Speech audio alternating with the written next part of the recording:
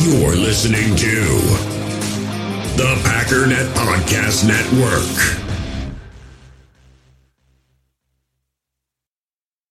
Another day is here, and you're ready for it. What to wear? Check. Breakfast, lunch, and dinner? Check. Planning for what's next and how to save for it? That's where Bank of America can help. For your financial to-dos, Bank of America has experts ready to help get you closer to your goals. Get started at one of our local financial centers or 24/7 in our mobile banking app. Find a location near you at bankofamerica.com/talktous. What would you like the power to do? Mobile banking requires downloading the app and is only available for select devices. Message and data rates may apply. Bank of America N.A., member FDIC.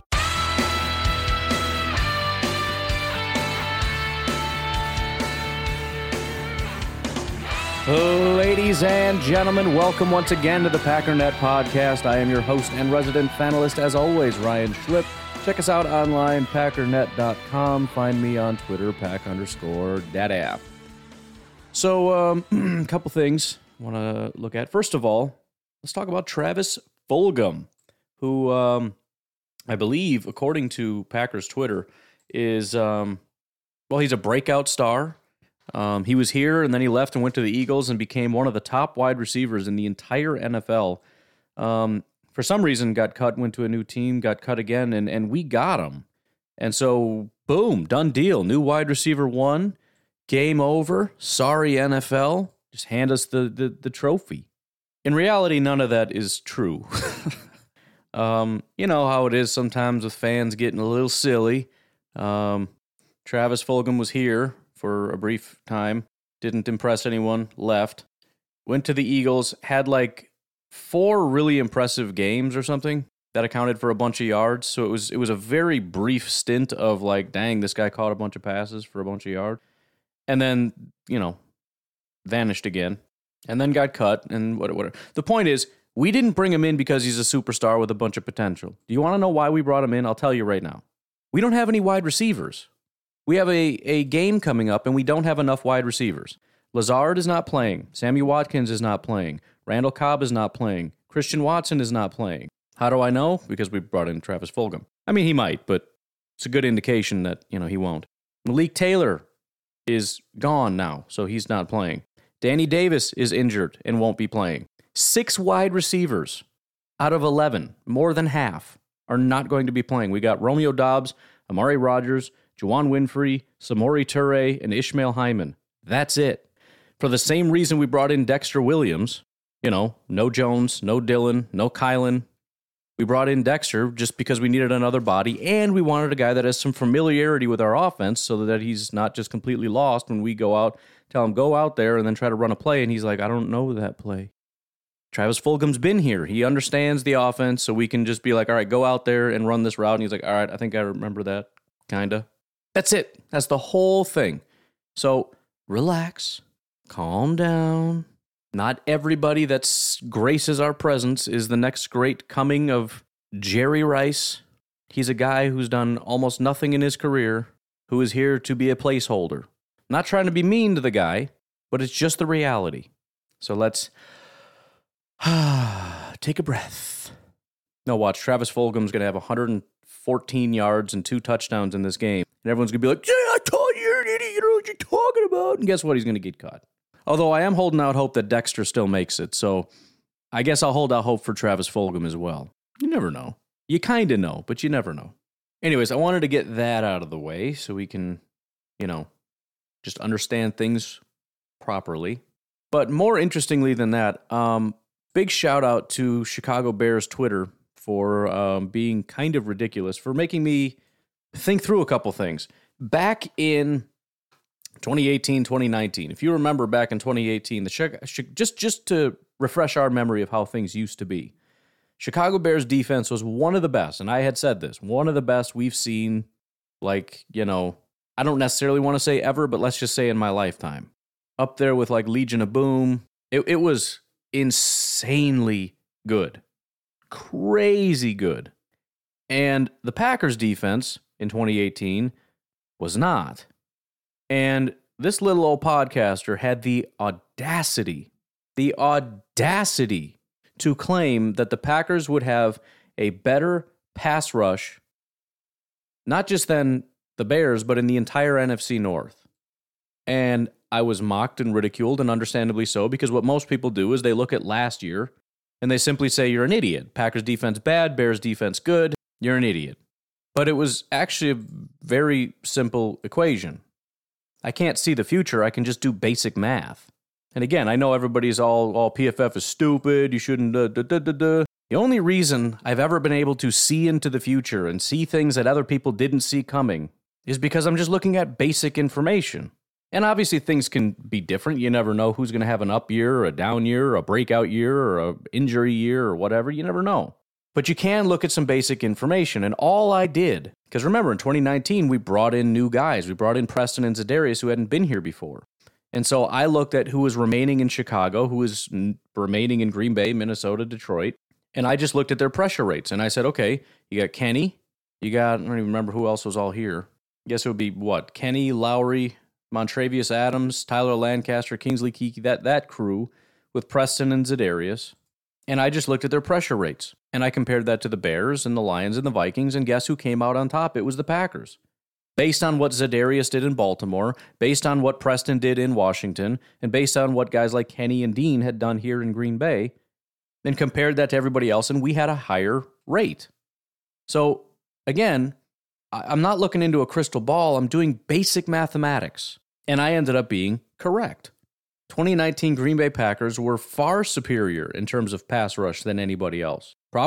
Close to anyone else in the NFL, based on Za'Darius Smith alone, if not that, certainly in the NFC North. And I had also looked at the Chicago Bears and said that when you look at the massive spikes that they've had, you have to assume some level of regression, and that also happened. But even if there wasn't, the Packers were still ahead. So anyways, the point is, kind of had set that aside, that was a long time ago, whatever, and now you've got Bears fans kind of chirping about their defense and how great their defense is going to be, and they just keep saying silly things, and I thought, you know what? Let's take the emotion out of it, and let's just do some basic math and see how this goes. And so very simply, because I know some run a 3-4, some run a 4-3, but let's just look at it in terms of 2 edge rushers, 2 defensive tackles. And let's look at what the pressure rates are based on what they did last year. Seems simple enough. Now, JJ had made some comment on Twitter that he doesn't like pass rush win rate because he assumes that there's some kind of a difference between that and whatever, but I don't necessarily see that. There's a general correlation between pass rush win rate and pressure rate, and it's just one less step in terms of me having to calculate it. But just for the sake of it, let's do both, I guess. So I've got laid out for all 4 teams, the top 2 pass rushers, top 2 defensive tackles, in terms of pass rush, looking at win rate and pressure percentage. Win rate is how many times you beat the guy across from you. Pressure percentage is how many times when the quarterback throws the ball are you able to affect the quarterback. Hits, hurries, sacks. So for the Packers, Kenny Clark, Dean Lowry, Rashawn Gary, Preston Smith. It's not Jaron Reed, it's Dean Lowry, and it's not even close. Don't argue with me. For the Vikings, Za'Darius, Daniil, Watts, and Phillips. For the Bears, it's Blackson and Jones at defensive tackle with Gibson and Quinn as pass rushers. This is how our lads has it set up as the top 2. Maybe Al-Qadim Muhammad ends up being one of the top guys, I don't know. Maybe Quinn gets traded. Doesn't matter. This is what it is as of right now. A lot of things can change from each and every team, and honestly, it doesn't make that big of a difference. And for Detroit is the hardest because you have Aiden Hutchinson, along with Harris on the outside, and then McNeil and Brockers on the inside, who are just pathetic as pass rushers. It's really bad. But for Hutchinson, I just put him at a reasonable number, kind of right where Harris is. It's not up with the top of the top, but it's above sort of the... It's actually right where Harris is, although Harris is actually surprisingly quite high. Harris being Charles Harris, the Lions' second pass rusher. Here are the results of this, and I just added them up. It's cumulative. If you look at pressure rates, pressure percentages, what percentage of the time do these guys affect the quarterback when they're trying to affect the quarterback? In last place is the Detroit Lions, 31.1%. Again, largely because of McNeil and Brockers, who are at 5.5% and 2% from Brockers, which I don't know if I've ever seen anything that bad before. Next is the Bears at 37.7%. Then it's Minnesota at 38.8%. Then it's Green Bay at 53.6%. It's really, really not even close. So 31, 37, 38, 53. Would you like to know why? Well, the number 1 edge is Rashawn Gary. The number 2 edge is Preston Smith. Now, Bears fans aren't going to like that very much. I'm sure Vikings fans aren't going to like that either. But that's the reality of 2021. I did have to go back to 2020 for Zadarius Smith, but even that is not very flattering. Although everybody thinks Zadarius had a great year in 2020, he did not. It was only 9.3%. It wasn't even 10%. If you look at win rate, a little bit different, but mostly the exact same. It's in the same order. Detroit, 44.9. Then it's Minnesota at 48.8. Then it's Chicago at 48.8. Then it's Minnesota at 57.3. Then it's Green Bay at 73.1. Oh, by the way, I forgot to finish that. Rashawn and Preston are number 1 and number 2 edge rushers. As far as the defensive tackles, Kenny Clark is number 1 at 12.2. Dean Lowry is number 2 at 9.9. So number 1 and number 2 pass rushers are Packers. Number 1 and number 2 pass rushers for defensive tackles are Packers. Based on last year's numbers, based on win rate, again, Detroit 44, then Chicago 48, then Minnesota 57, then the Packers 73. Based on win rate, it's similar but a little bit different. Rashawn is by far number 1, then it's Daniil, then it's Preston. For defensive tackles, Kenny is still number 1, Dean is still number 2. So the only real difference, when you look at win percentage for the Packers, it's Rashawn number 1, Preston number 2, Kenny number 1, Dean number 2. When you look at win rate, it's Rashawn number 1, Preston number 3, Kenny number 1, Dean number 2. So do I think that what we're seeing in camp is real? Yes. Not only do I think it's real, but I think it's potentially going to be even more lethal than we've seen in the past. Now, maybe Rashawn takes a step back, and maybe Preston takes a step back, because Rashawn had a once-in-a-career type season, and Preston had probably his best season of his career. However, Kenny was at only 12% pressure rate, which is normal for Kenny. Dean was at 10%, which is not wildly crazy. It's just everyone else kind of sucks. But there are a lot of positives that there's reason to believe in the changes. For example, Jarran Reed, who has not really had a good career as a pass rusher, is one of the more promising players in training camp. Now, yes, it's just training camp, but the Packers have this weird thing where every year they bring guys in, Gutekunst bring guys in, and they blow expectations out of the water. Zadarius and Preston, by the way, are examples of that, specifically Zadarius Smith. Adrian Amos, I don't think necessarily exceeded expectations. He's just been what he's always been, which is a great safety, but still a phenomenal pickup. Obviously, Devondre Campbell never had a really good year in his entire career, comes over here as one of the top linebackers in football. Rasul Douglas, never really been that great of a corner, comes over here and dominates as a corner. So it's kind of a wait and see, but so far he's been one of the more impressive guys.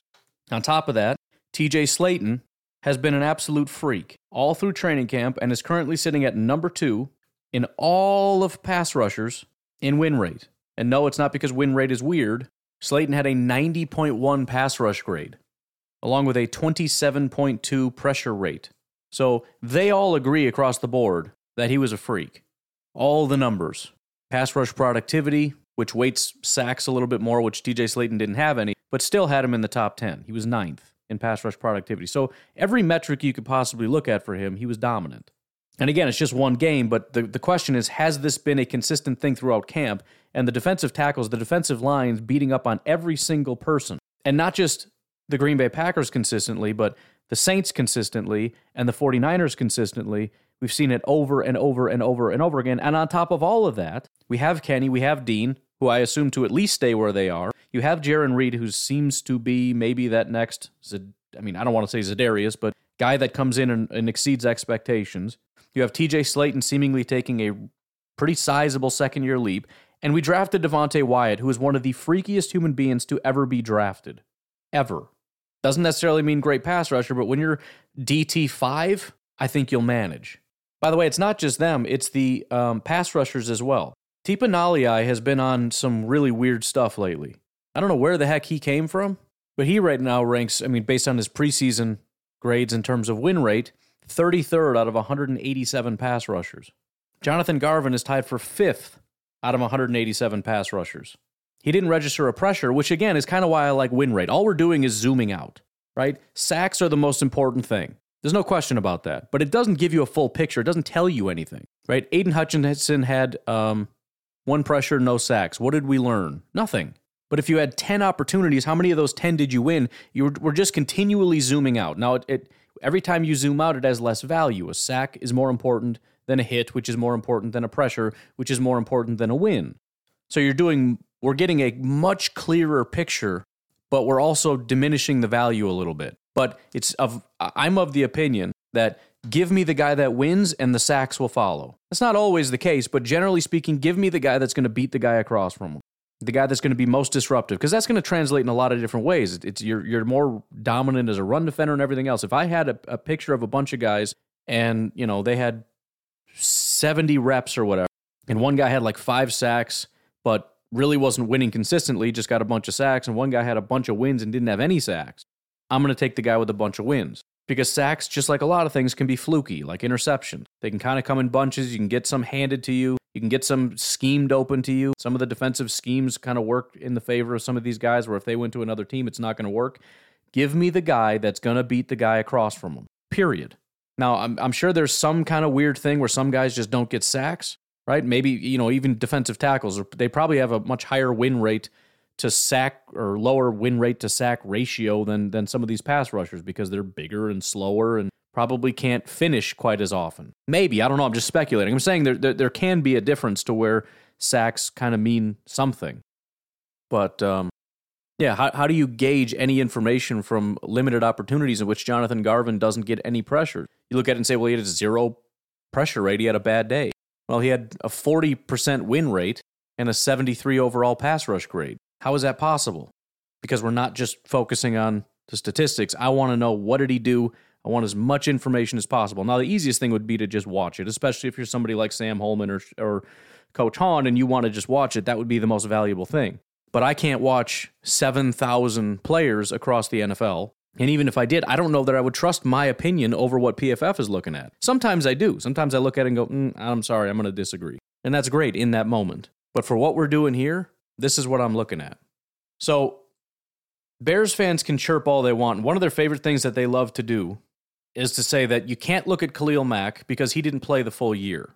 You can't look at Akeem Hicks because he didn't play the full year. Well, yes, you kind of can, because he played almost half a year, and he was your number 1 pass rusher. So pretending like him leaving doesn't impact you at all is ridiculous, because you'd have to actually take away all the production you got from Khalil Mack while he was there. That's what they want. They want to steal some of the production that they got from them, say, this is what we were last year without them, which is not true because they were there and they helped contribute. And so now that we added more pieces, we actually get better. No, you'd have to subtract what they did and then add on the new pieces. Of the 7 top pass rushers in Chicago, just to kind of continue down this line for any Bears fans that are listening and are all hyped up because we were 13th last year and we got better, so now we're going to be top 10 or whatever nonsense. Of the 7 best pass rushers in Chicago, based on win rate, 6 of them are gone from defensive tackle and edge rushers. 6. I think of the top 6 run defenders, based on run stop percentage or whatever, 3 of them are gone. But again, let me say that one more time. And yeah, some of these guys are maybe not the ones that played the most, but they still played, they still contributed, and they were still the best. The top 7 pass rushers last year: number 1, Khalil Mack, gone. Number 2, Ladarius Mack, gone. Tied for number 2, Cassius Marsh, gone. Robert Quinn, number 4, is still there.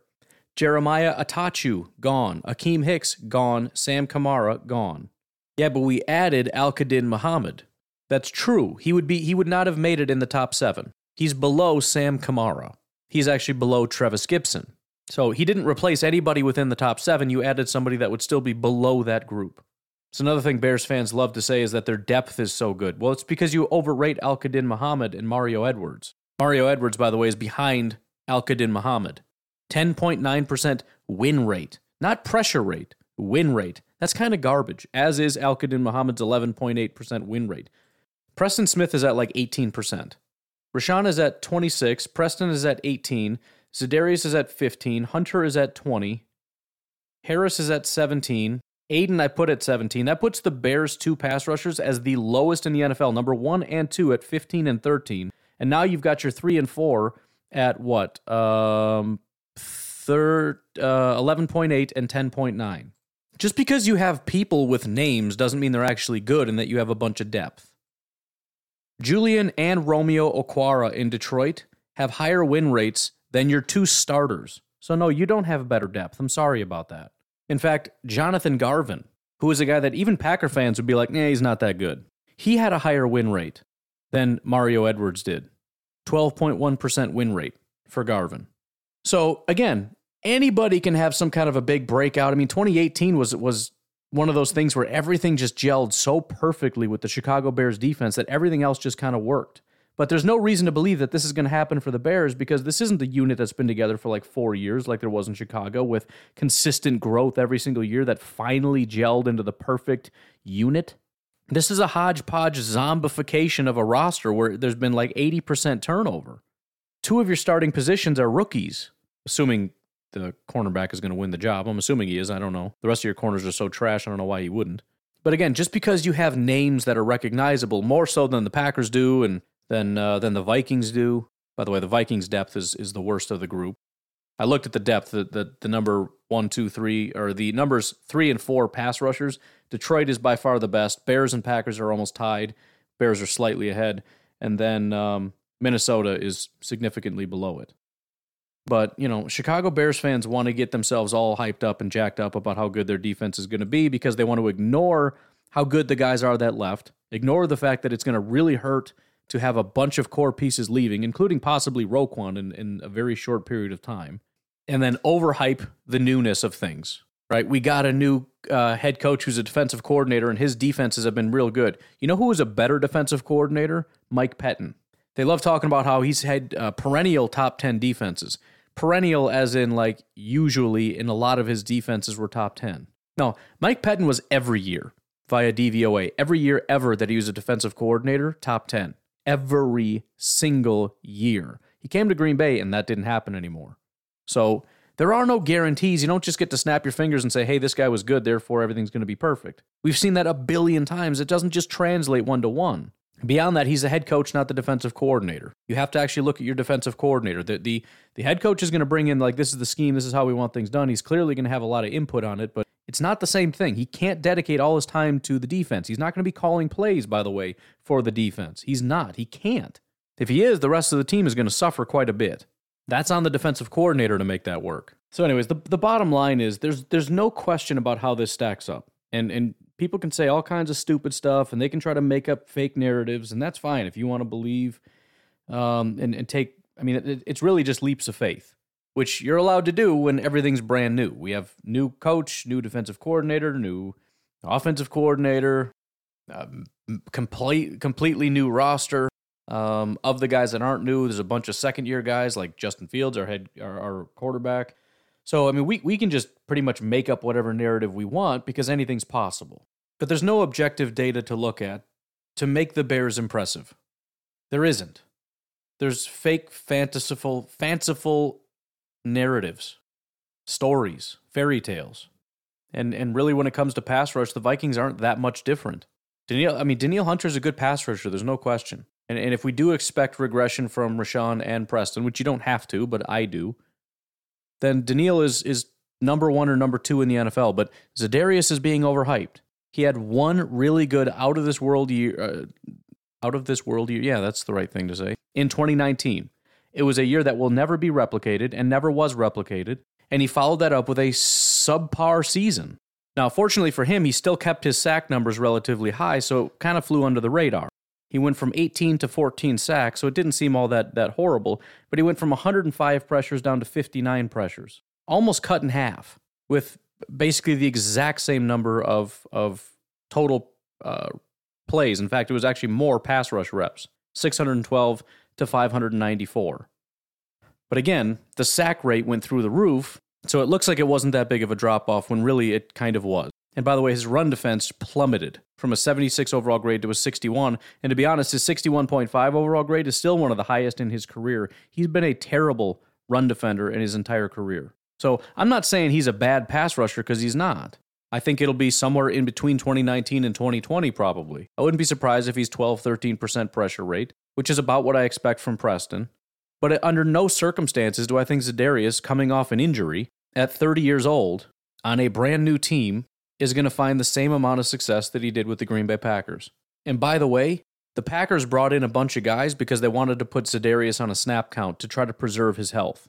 Do you think Minnesota's going to do that? If they don't, he's not going to make it. And his numbers are not going to be anywhere near as high as they should be. If they do, now they got to lean on that depth, which I've just told you is the worst of the NFC North. The guys behind Za'Darius and Hunter are not good. And this doesn't even address, again, the whole issue of, is Daniil going to be standing up, and how is that going to go? Maybe he's going to be great at it, but I don't know why nobody wants to talk about it. Again, I fully understand he's going to be, hand in the dirt a lot of the time, but he's still going to have to stand up, and he's never done it before. Well, we're going to use some 4-3, some 3-4. Yeah, I know every defense in the NFL does that. At least 3-4 defenses have 4-3 incorporated into, of course. Still.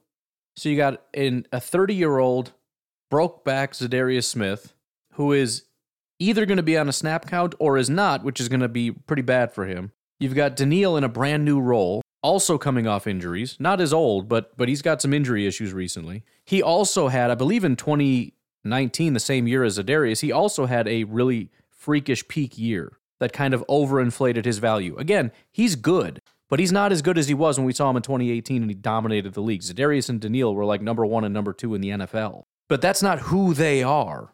That was a one-year one-off. That's not happening again. And when you add to that the defensive tackles, who are not the worst, but are certainly not dominant by any stretch, especially as pass rushers, I don't know that they have a bunch.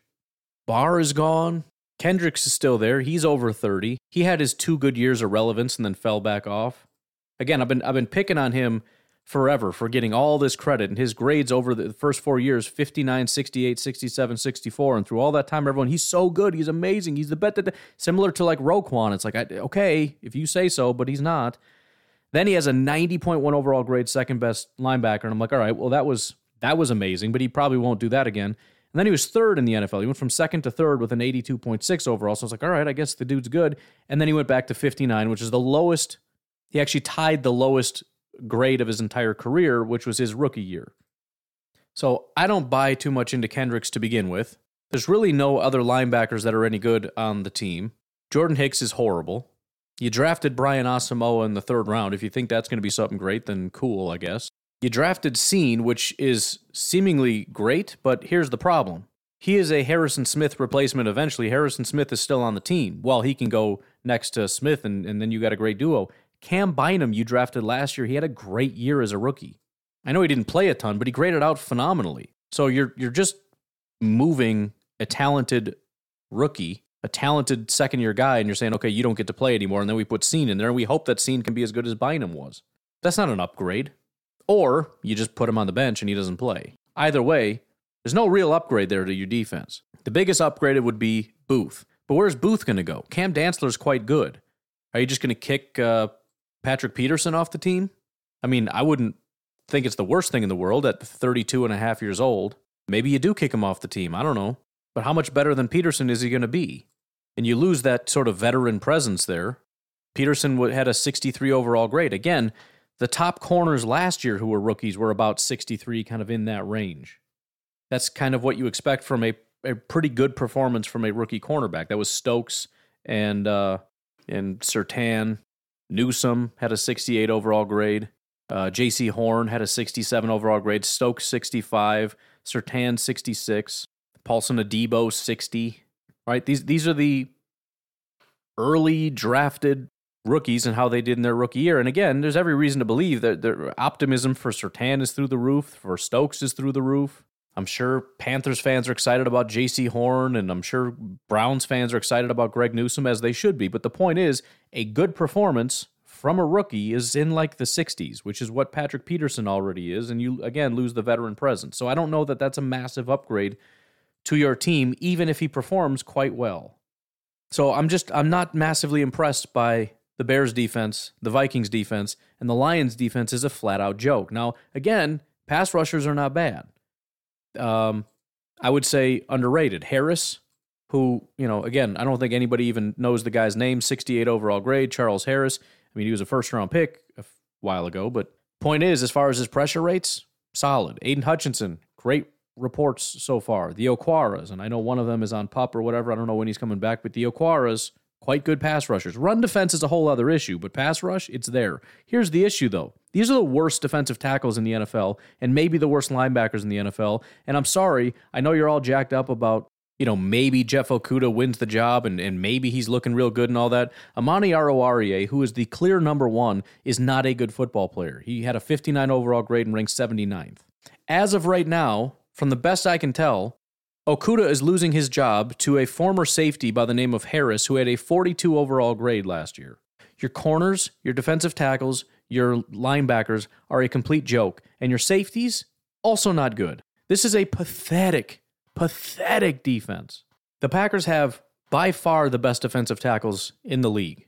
They have arguably the best pass rushers. I mean, based on last year, it's not even close. We'll have to see what Hutchinson and Harris do. We'll have to see how the Vikings guys pan out. We'll have to see if Gary and Smith regress. But as of right now, the pass rushers and the defensive tackles, it's not close. Corners, it's not close. Jaire Alexander, Eric Stokes, Rasul Douglas, not close.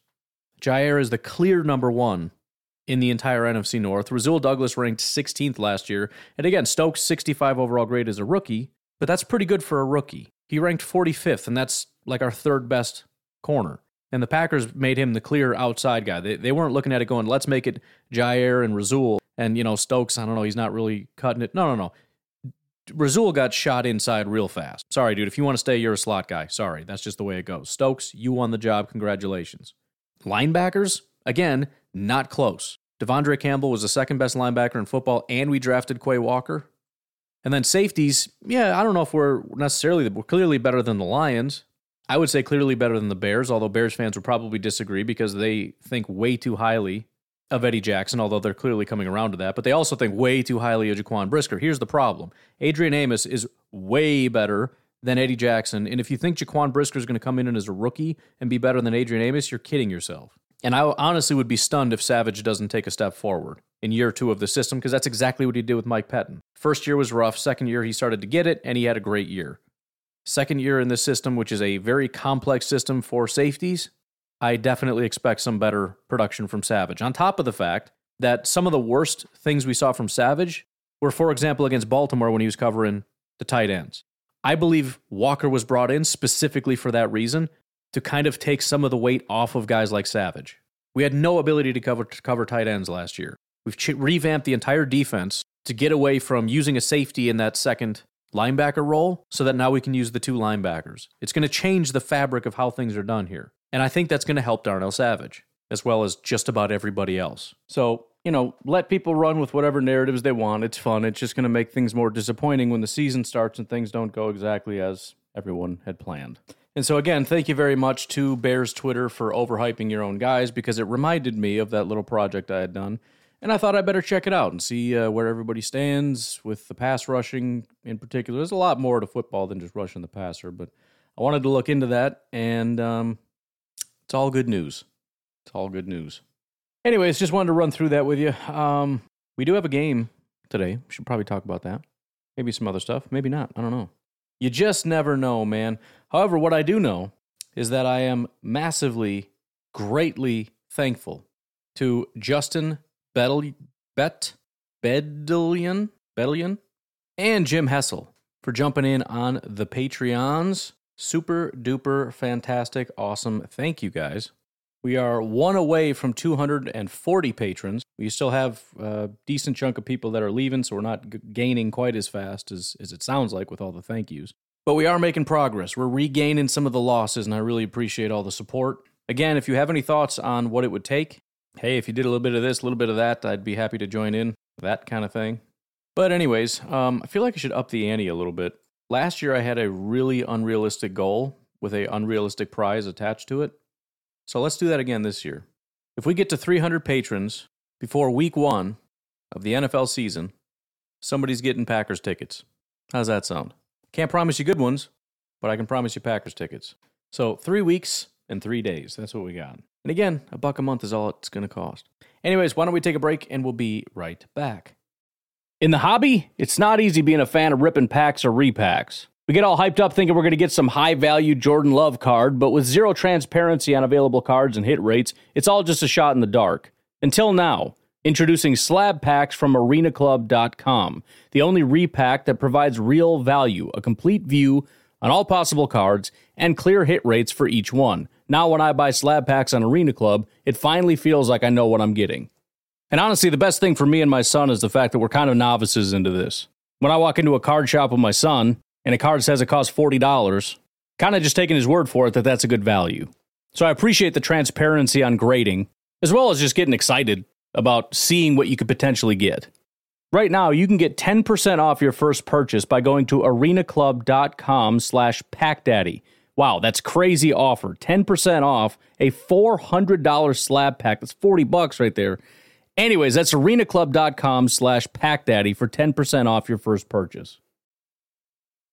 We all have smartphones, and we all know they're pretty amazing, but they also can be amazingly distracting, especially when we're around other people. So US Cellular wants us to reset our relationship with our phones by putting down our phones for $5. That's right, a company that sells phones wants us to put down our phones. And to see what we find, learn more at uscellular.com/built for us. When you need mealtime inspiration, it's worth shopping Kroger, where you'll find over 30,000 mouth-watering choices that excite your inner foodie. And no matter what tasty choice you make, you'll enjoy our everyday low prices, plus extra ways to save, like digital coupons worth over $600 each week. You can also save up to $1 off per gallon at the pump with fuel points. More savings and more inspiring flavors make shopping Kroger worth it every time. Kroger, fresh for everyone. Fuel restrictions apply. All right, so couple things. Let's first of all, well, I want to address this first because apparently it's a thing. I don't know why it's such a big deal. Aaron Rodgers came out and critiqued the Green Bay Packers wide receivers for, well, I mean, it's not just the wide receivers, but wide receivers in particular, I guess, for making simple mistakes. I don't know when this became controversial. Aaron Rodgers has always done this, and to be honest, it was pretty tame. Compared to the way he laid into MVS and Equanimeous and Jamon Moore, this was extremely tame. He basically flat out called those guys idiots. In this case, he said, kind of been the theme of camp, simple plays we're messing up. And people want to go on and blame Aaron Rodgers and everybody. I don't know what it is about not wanting to lay accountability on the hands of people who are actually responsible for it. Romeo Doubs is responsible for understanding the offense. Not Aaron Rodgers, not Matt LaFleur. All they can do is explain it to you. Here's the information, here's what you need to do. And then when you mess up, I tell you again. And the whole point of this is, you messed up, I corrected you, I never want to see it again, and they keep doing it. And the other thing is, he says it's really simple things. It's not like, well, this is super complex, they need time. We're talking about basic things that they should understand, and they're just not able to grasp it. So yeah, Aaron Rodgers has every reason to be frustrated, to show frustration, to be honest. And the idea that, I'm so tired of this, just how unbelievably soft everybody is. It's crazy. We only want positive. We only want positive reinforcement. Only be nice. Even if things aren't good. That's, if I go on Twitter right now, I talked a lot about the tweet I had about Romeo and his drops. He had a drop, and everybody lost their mind. I had a tweet almost simultaneously, maybe like 2 minutes before, about how great of a catch he made, and it blew up. It was super positive. TJ Slayton. Everybody loved it. Everybody's gushing over that. Nobody's fighting me on it. But if you just point out I pointed out a drop on a video that showed him dropping a pass. It's not like it's a controversial opinion. I'm stating a fact. And everybody lost their ever-loving minds. What is the benefit of not addressing problems? You do understand that if these things don't get better, we don't have a good football team to root for. Do you want to have a good football team, or do you just want everything to be nice? I want a good football team. You might want to live in a perfect world where there's only nicey nice, and everybody's just nicey nice together, and the whole world collapses in on itself in decay, but at least we're all nice to each other. Or we see and address problems as they arise. I mean, if a kid comes home with straight D's on their report card, you're not going to get on the phone and start cursing out the teacher. You're not going to start yelling at the other classmates for not positively reinforcing your child. At least you shouldn't do that. But that's what we want to do for all these young receivers. We're going to blame the coaches. We're going to blame the other players on the team, like Aaron Rodgers, for not properly, getting them where they need to be. It's your fault. How dare you say anything about it? It's ridiculous. Anyways, in response to this, rookie receiver Samori Toure said, "We definitely took it to heart. As young receivers, we're always looking for ways to get better. When the quarterback tells us to rise to the occasion, that's what we got to do. You know why? Because they're grown men, and they can handle it. The fan base can't." How dare you say that to Samori Toure? How dare you say that to Romeo Doubs? They're messing up, and they're doing stupid stuff. I don't know. I don't get it. What do you want Rodgers to do? Oh, that's okay. I don't care. You want him to not care? Is that it? You want him to not be passionate? You want him to not expect and demand? This is on the podcast last night. The first caller for Packernet After Dark. We played a clip of Demario Davis talking about how the defense and the coaches and what they expect from themselves. Nothing is ever good enough. That's the mentality. It's not good enough. It's not good enough. It's not good enough. I forget what the quote was, but it was something happiness is the enemy of a great defense, or happy is the enemy of a great defense. In other words, just simply being happy with where you're at is going to prevent you from being great. We want everything to be happy when things are horrible. I don't understand that. The point is, great players are never satisfied even when they're great. They can be great and they still look at it and say, that's not good enough. The fan base, at large, seemingly, wants the exact opposite. They want to look at people not doing well and to say, that's good enough, that's perfect, you're great, you'll figure it out, it's no big deal. I'm sorry, that's stupid. There's an article here that kind of highlights this whole process and what happened, written by Matt Schneidman of The Athletic. Wide receivers coach Jason Vrabel wanted the receivers to meet with Rodgers. Rookie wideout Romeo Doubs said, so that's what they did early Wednesday morning. The meeting included all the receivers, all three quarterbacks, and select offensive coaches. Rodgers took the lead after such a disappointing practice on Tuesday. Veteran wideouts Allen Lazard and Randall Cobb spoke too, which is important because some people want to pretend like it's everybody's messing up. We're really just talking about like Doubs and Toure here. That's really it. They keep hiding behind like, well, the young receivers and certain receivers and the receivers. And I'm sorry, there's two young receivers. I mean, Christian Watson isn't really doing anything yet. Maybe he's messing up simple stuff in the classroom, but it's Doubs and Toure. That's it. And I guess Hyman. I don't know. Veteran wideouts Lazard and Cobb spoke too because they're the only two in the room with extensive experience playing with back-to-back NFL MVP.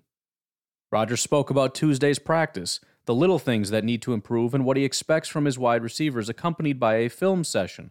Again, the idea that he's not being a leader because he's being mean is stupid.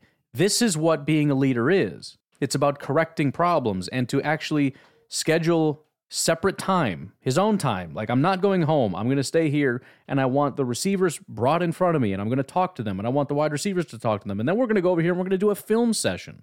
It was the first such meeting of training camp, Toure said, but one that reiterated points coaches have been preaching to wide receivers all summer. It's been happening all summer.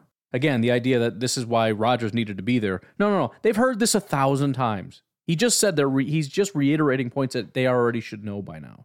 Toure said, quote, basically letting us know the Green Bay receiving corps has always been held to a super high standard. It's like one of the greatest quarterbacks of all time, if not the greatest. Like I said, you got to take it to heart. He's a team leader. He's definitely a voice that we listen to. Cobb added, quote, it's making sure they understand the opportunity they have and not letting it squander away, making sure they're focused on the little details in everything that we do and seeing the full picture. It's not always about your route and what you have. It's how you fit into the play concept and being in the right place at the right time. Quote, it's a lot of the same things we've been saying in our meetings. When you hear it from a guy who's throwing a ball, it comes out a little bit different. It was great to see them respond and make some plays today. Romeo Doubs was asked about his drop issues. He says, nah, it's not a big deal. I know I can catch the football. I know I'm confident enough with the hands I have. And again, this was not an issue for him in college, which is the biggest thing that gives me confidence. This is a weird little blip. It's just the fact that it's been happening so consistently for so long. But I am glad to hear that he has confidence, because that's a big reason for drops is a lack of confidence. And maybe he does have a lack of confidence, and he's just kind of, lying about this part. But it's at least good to hear him say it. He kind of lays out everything that happened in training camp. I'm not going to reiterate that, all the plays and how it was positive. There were some negatives. Rodgers was angry and pointing fingers and stuff, but seemed to be a little bit better. But anyways, that was the main thing that I wanted to bring up. And I didn't really feel the need to bring it up until I saw how serious of an issue this is becoming. And it's not just within Packer fans. I mean, people outside of Green Bay are trying to blow this up into a giant deal, and I don't see why it is. Aaron Rodgers is so mad at the wide receivers. No, he's not. I mean, it was a pretty straightforward thing. Like, you guys are making silly mistakes, and it has to stop. It's basic. It's not, furious. It's not. It's nothing. But it just seems like they're so desperate to have Rodgers drama, and there really hasn't been any. And they're just using this as a complete launching off point. But I'm looking at it going, there's nothing here. This is really simple stuff. So I don't know. I guess the biggest thing is don't get sucked into that. And you got to stop with the nonsense about he should just be nice all the time, because it's so stupid. Anyways, about today's game.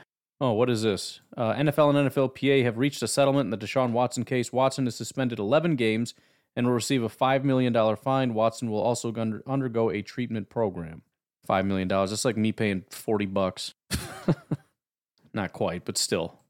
Well, I guess if you look at it from a quality of life standpoint, it is about $40 probably.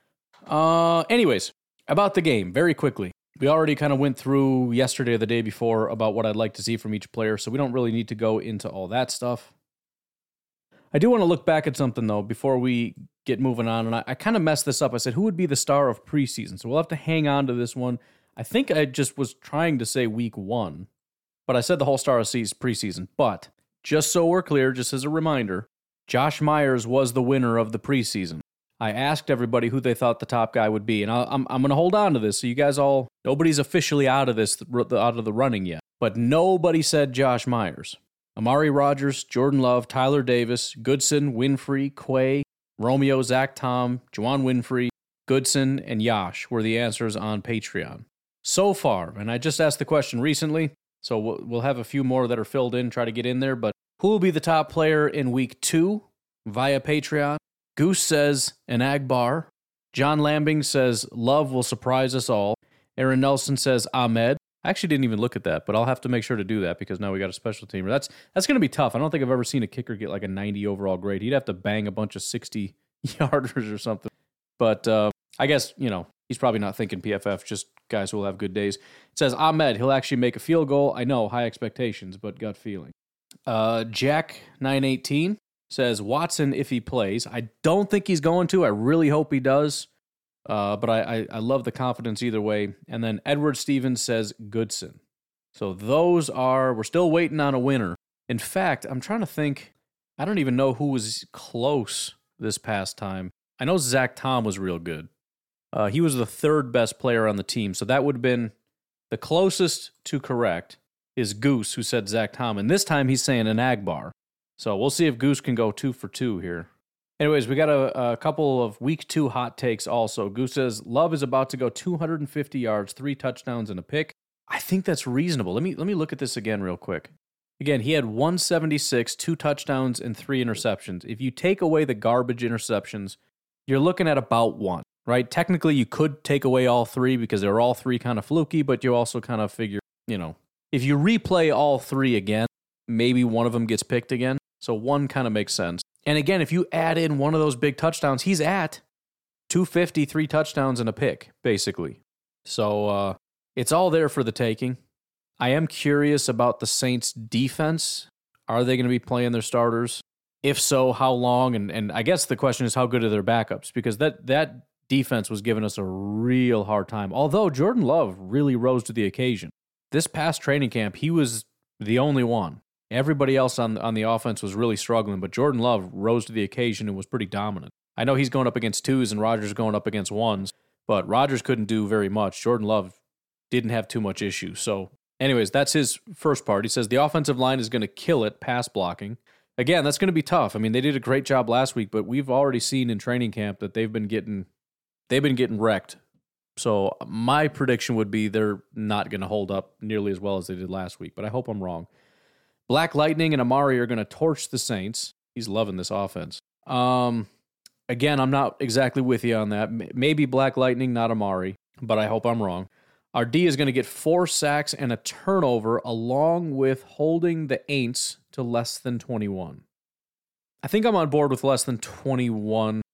We basically did that the 49ers got basically 2 touchdowns on garbage, right? Which, garbage can happen again. But I'm on board with that. Our defense completely shut down their offense First string, second string, third string, didn't really matter. They couldn't do anything. 4 sacks. We had 3 last week, so I think that's fair. Although it's going to be hard to replicate that. The only real positive I can see is if Devonte Wyatt is playing, and I really hope he is. I haven't heard anything about Wyatt in a long time, basically since he had that concussion. I don't know if he's even been out there. And I hope this isn't a long-term thing for him. But that would help. Because outside of TJ Slayton, I don't know that we had a lot of really productive pass rushers. I guess I shouldn't say that. I meant on the interior. The Kingsley was solid. Kobe Jones also fairly productive. And we'll see about Tipa too, because it looked like he was on a tear and then he ended up getting hurt. So, all right, I can get behind 4 sacks. The turnovers are always fluky, but you'd think we'd have to get 1, right? We have 0 so far on the board. There were 3 pass breakups, so the guys are there. The guys are there. They're swarming. Good defense. We got guys like Lowry that are always getting tipped passes and everything else. The defensive line, I think they're due for 1. Fingers crossed for Quay on that. Catches a tip pass. Jack 918 says the starting offensive line won't give up a sack. I'm going to go ahead and be all the way out on that. But again, they were really, really surprising last week and did not give up a sack last week. I'm just going based off of how good the Saints defense is looking. But again, if they don't play any of their starters, then it's a completely different ballgame. We completely wrecked their offense as well. But again, you pull Kenny, you pull Jaron Reed, you pull Dean Lowry, you pull Rashawn, you pull Preston. I mean, it's a whole different ordeal. So we'll see. I'm fingers crossed that they can replicate that again. But I'm gonna guess there's at least a sack in this game. Aaron Nelson's hot take is that Adam Schefter doesn't come up with some stupid article about Aaron Rodgers with a very misleading headline about his leadership. I'm clearly out on that one. Schefter cannot not do that. And then finally, Edward Stevens says Packers total 200 rushing yards. Love drops 3 touchdowns before halftime. I'm with the 3 touchdowns. I don't think it's going to happen before halftime, especially if they have, starters or their better players for like a quarter or something, which, again, they may not. Probably won't. I don't know. But let me look actually at the Saints. I should probably pause this so you don't have to. Why can't I? It's New Orleans because I'm looking for Saints, which is S, but it's New Orleans. All right, let's see what players made plays. Any starters here? Doesn't look like it. If I'm looking at their edge rushers, I don't see any of their stud edge rushers. Defensive tackles, I don't really see anything. Corners, they did have Chauncey Gardner-Johnson played a couple snaps. Paulson Adebo played a couple snaps. So maybe some, but I don't think... Like, Cam Jordan wasn't out there. Marcus Davenport was not out there. Tyrann Mathieu wasn't out there. Marcus May wasn't out there. Marshawn Lattimore wasn't out there.